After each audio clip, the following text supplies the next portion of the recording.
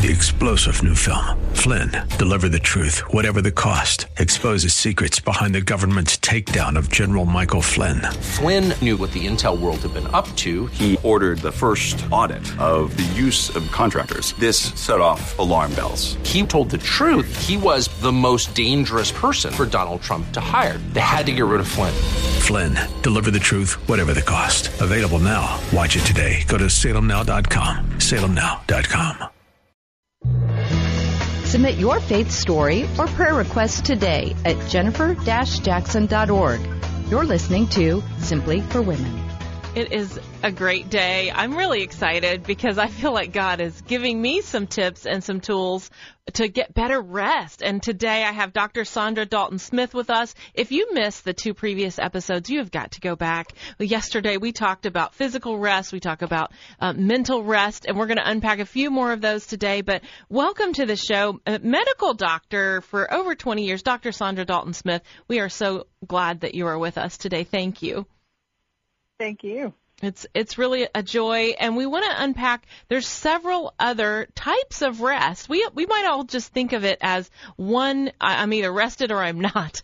But you have 7 types of rest, and so on the previous show we talked about mental rest, we talked about physical rest, but and sleep, which was so important. But today, what are the other types of rest that we need to talk about? Well, one of them is spiritual rest, and I feel for many people, spiritual rest is something they assume that they're getting when they're doing their devotions or their Bible reading, which is all necessary and all good. Mm-hmm. But I really define spiritual rest as the rest experienced when you are focusing more on the relationship than religious activities. So it's more going deeper into intimacy with our relationship with God, and not so much the activities of learning about your faith or staying highly engaged within your faith. I know for myself, because I do a lot of speaking, I do a lot of teaching, and so within my church, within other churches that I'm invited to, and so I as a student of the Word of God, I can sometimes start treating the Bible like a textbook and not a love letter. And so I'm reading it, and I'm reading it for, God gives me a revelation of what I should be sharing with this particular body that you've opened a door for me to sit before and to stand before. And I can spend hours doing that a week and still not experience any spiritual rest, because I've come at it as a student and not as a daughter, and not as one who wants to just be with him and just to be in his presence, and just to understand that as I'm reading the Word, that there are things that are not on that page that he wants to speak in my heart, that if I don't pause for a moment and give him room for that, Holy Spirit's too much of a gentleman to push in to my workstation. And so there will be this gap in the spiritual rest aspect of it. So I have to be very mindful of that and make sure that I don't grow away from the intimacy of relationship with God as I'm learning the kind of intellectual aspect of what the Word of God says. Oh, you're really warming my heart, because one of our taglines is to take God off the to-do list and to simply be with him. And as a to-do list girl, I have to remind myself of that every day, just to stop and smell the roses, right? Stop and enjoy the Lord in the middle of all that we're doing and all that we're learning, even as we study our Bible. I love that. That's so important. He's personal, isn't he? He wants to just interact with us in such a precious way. So I love that spiritual rest. What are the other types of rest that we need to really hold on to? Well, one of the other ones deals specifically with our senses and how we engage with our environment. So sensory rest looks at how the light, sound, smells, all the senses are used throughout your day and the effect that they have on you.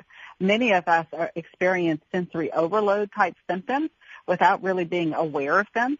So we may be in an environment where you have maybe phones ringing in the background, or maybe you're sitting by the elevator and you're hearing the dinging of that all day long. Or maybe you're working from home and you just hear your kids kind of laughing or playing or, doing whatever kids do. And we kind of tune out those sounds. And so we are able to keep functioning as if those sounds aren't really affecting us. But subconsciously, our body is still processing that information to even tune it out.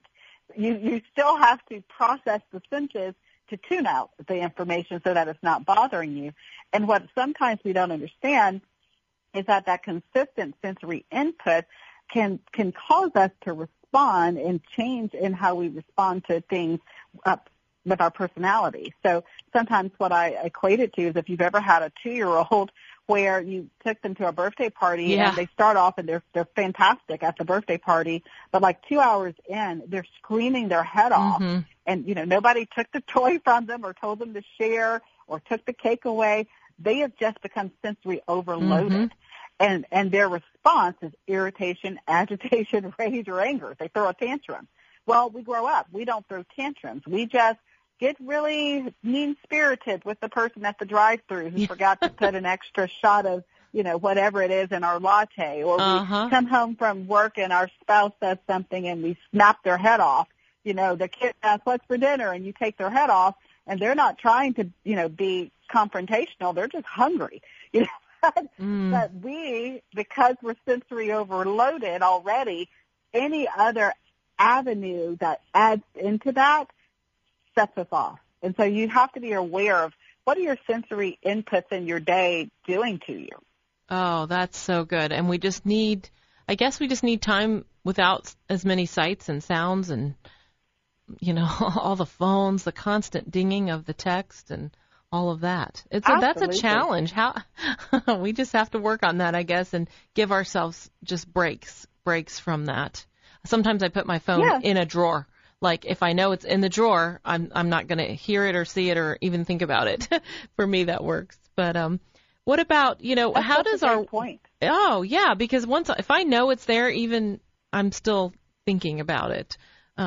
How does what effect does our work environment have on our rest? I mean, how are we going to get away from all that? So one of the things that you mentioned is just that, getting away from some of the notifications. I feel like most of us, our notifications on our devices are set way too high, specifically as it relates to social media. Yes. I have no issue with social media, so if you enjoy it, more power to you. But I do ask you this. Should your social media have the power to engage on your piece at its will?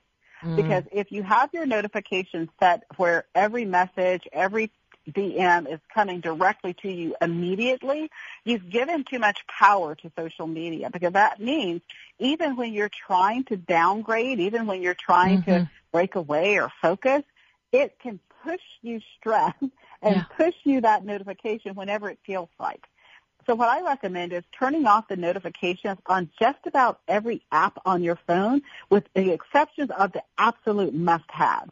So your text, your actual phone, if there's something you use with your kids or family that's ongoing, that you must have, leave those on. But turn off everything else, because it's not that you're taking the app off the phone. It's still there. It's still readily available to you at any moment that you need it. But you've taken back the power to engage with it when you choose to, and not allowing it to determine when you're going to engage with it. I've had to learn that I don't have to respond to every text immediately too. That's just part of my drivenness was, answer. And I think you can even choose a time of day when you're going to sit down and look at everything, and other than your spouse or some of the, your kids, you want to be available. But boy, it's a challenge, isn't it? It is, and what you're describing is something we call time blocking. That can be really helpful for emails. So if you're someone who finds that engaging with emails is very stressful for you, as it is for me, my inbox honestly makes my heart rate go up. So I tend to time block when I go on my emails, because I want to be able to not spend all day in and out of something that makes me feel stressed. So I take an hour each day. I sit down and I do all of the email stuff, and I try to get my inbox as cleaned up as possible. And then I take another 20, 30, maybe 40 minutes, depending on what the day looks like, for a few hours later, I'll go back in and I'll do some more.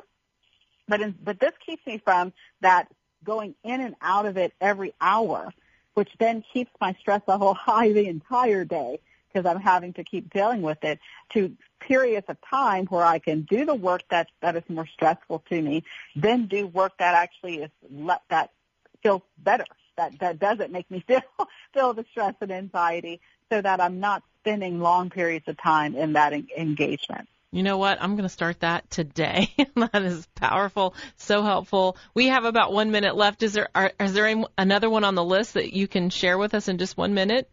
Yeah, I would probably say creative rest. Creative rest is the rest we experience when we allow ourselves to appreciate beauty, whether that's man-made beauty like art and music, or if it's natural beauty like flowers and trees and the ocean and the mountains and all of that. And just understanding that if you're someone who uses creative energy, meaning you are someone who's problem-solving or having to think outside the box, be innovative at work or at home, you're expending creative energy, which means that you need to find moments in your day to enjoy the beauty around you and experience that creative rest. Oh, you just gave me permission. We moved to, I call it the Forever Farm, and every night we've been just going out to watch the sunset, and it just does such good for my soul, and the dog runs around, and it only takes 15 minutes, but it is that creative rest.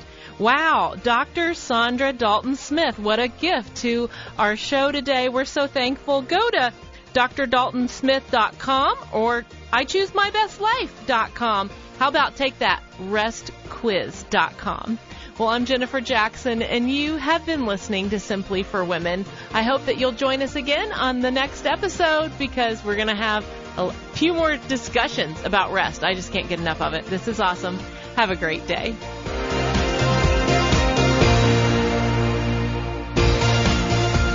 We hope that today's show has been a blessing to you as you seek to simply live out your faith. To hear today's show again or to share it with a friend, search Simply for Women wherever you get your podcasts. Or visit Jennifer's website at jennifer-jackson.org. That's jennifer-jackson.org. Thanks for joining us on Simply for Women. Take time today to simply be with God. 3-star General Michael J. Flynn, head of the Pentagon Intelligence Agency, knew all the government's dirty secrets. He was one of the most respected generals in the military. Flynn knew what the intel world had been up to. He understood its funding. He ordered the first audit of the use of contractors. This set off alarm bells. The explosive new documentary, Flynn, Deliver the Truth, Whatever the Cost, uncovers the facts behind this scandal. Flynn told the truth. He was the most dangerous person for Donald Trump to hire. I find out the worst enemy that I'm going to face in my life is right here in America. They took my assessment and they wanted me to change it. And I was like, I'm not changing it. They had to get rid of Flynn. With in-depth interviews, archival footage, and never-before-seen personal records of the man behind the headlines. I just felt like I was drowning. Flynn, Deliver the Truth, Whatever the Cost. Available now. Watch it today. Go to salemnow.com. salemnow.com.